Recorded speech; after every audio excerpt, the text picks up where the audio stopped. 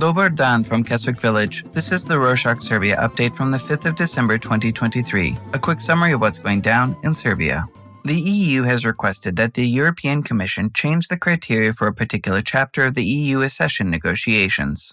Chapter 35, which the EU wants to change, concerns Serbia's relations with Kosovo. The EU intends to oblige Serbia to implement the oral agreements it made with Kosovo as a part of the Belgrade-Pristina dialogue, as additional conditions for Serbia's EU membership. However, neither Serbia nor Kosovo have signed these agreements. Serbian officials said that signing them would oblige Serbia to make certain decisions that would go against the country's constitution, such as the de facto recognition of Kosovo.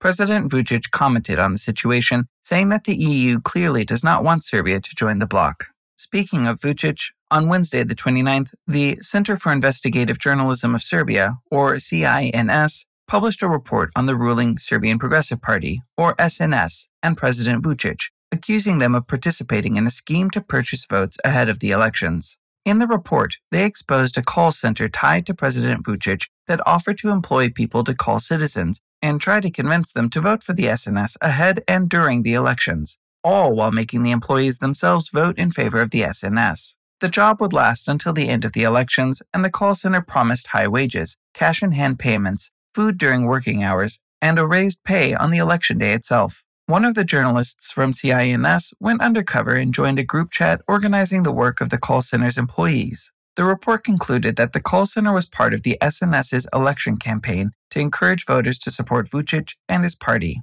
Dusan Vučićević, an associate professor at the Faculty of Political Sciences in Belgrade, said that SNS is giving bribes since Vučić will pay the call center's employees if they vote for him in the elections. Bribing is a criminal offense that carries a prison sentence. Aside from criticizing Vučić for his criminal behavior, Marko Milosavljević, a member of the Committee of Experts on Media Sustainability at the Council of Europe, said that the government almost completely controls the media, describing the whole situation as, quote, very bleak, end quote. Marko pointed out that the violent environment in the media is becoming more and more common, especially with the elections approaching.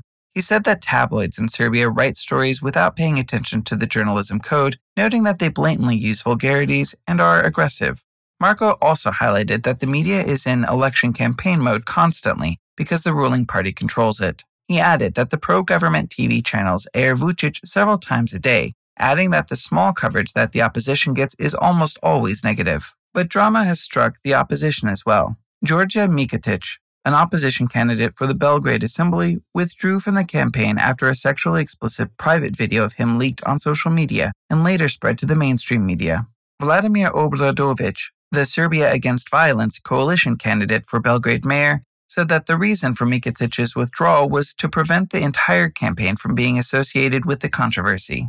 Obradović also blamed the ruling SNS party for the video leak, crossing all boundaries of a decent political campaign, calling this the dirtiest thing he has ever witnessed in Serbian politics. Mićić issued a press release in which he mentioned that he was set up, saying Vučić was jeopardizing the Serbia Against Violence campaign.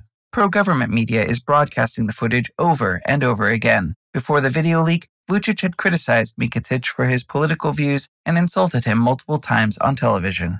On Tuesday the 28th, weeks ahead of the snap parliamentary elections, human rights organization Amnesty International confirmed that the Serbian civil society has been subject to advanced spyware. It attacked the phones of the society members, who then asked for help from the Share Foundation, a Serbian digital rights group. The spokesperson for the foundation noted that this is the first known case of spyware in Serbia, but they do not know who is behind it. This spyware can access the microphone and the camera of the phone, read messages, trace calls, collect passwords, and track the victim's location. Member of the European Parliament, Sophie Veld, voiced her concern about the impact this situation may have on the elections. She pointed out that elections cannot be fair if journalists and social activists are unable to criticize the government without their human rights being attacked and democracy threatened.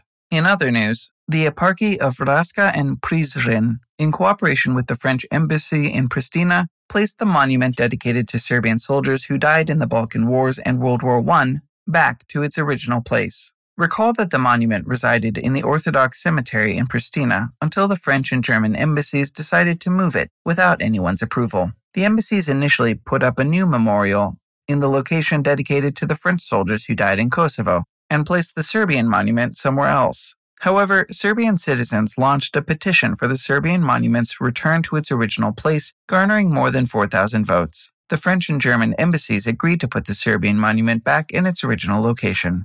In some news on the economy, based on the data from the Agency for Business Registers, the business and financial media outlet published a report called Business Top for 2022, which includes the list of the 150 largest companies in Serbia based on generated profit and income. The Business Top reported that Serbia's most important economic branches saw a reduction in production and export. Some branches affected are the energy, automotive, and mining sectors. They stated that the most worrisome trend is the decline in domestic private investment, adding that the reason for this downturn is state policies, which are directed at foreign investors rather than domestic ones. This trend, in return, causes long-term damage to what they labeled as the most competitive part of the Serbian economy. The report stated that the petroleum industry of Serbia, or NIS, generated the highest earnings and operating income, earning the first place on the Business Top list.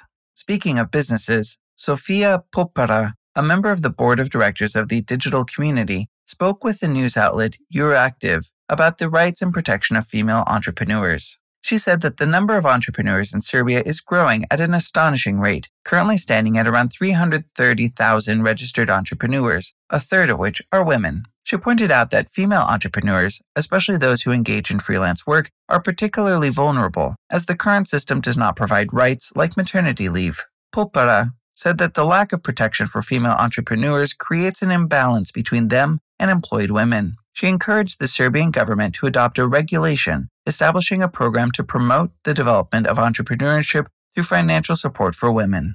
Now for some health-related news. Last week, the Institute for Public Health confirmed around 4,500 COVID-19 cases, with 0 deaths. Compared to the previous week, the number of confirmed cases has seen a significant increase of around 800. And to close this edition on a positive note, on Friday the 1st, the city of Novi Sad opened its annual winter Novi Sad Winterland Festival, which will last until the 28th of December. Aside from market stalls that are selling Christmas market food and decorations, the festival will also feature a program of concerts, entertainment, and activities for both kids and adults. For more information about the festival, check out the link in the show notes. And that's it for this week. Do you ever wonder who these Rorschach people are and why they care about what is going on in Serbia? If so, head over to our website to find out more about us and the other things that we do. You can read all about the organization, other projects we're carrying out, and the other podcasts we do. If something catches your eye or you have any questions, please reach out. You can find all the contact information and the website link in the show notes. Dodali and egg, spogum.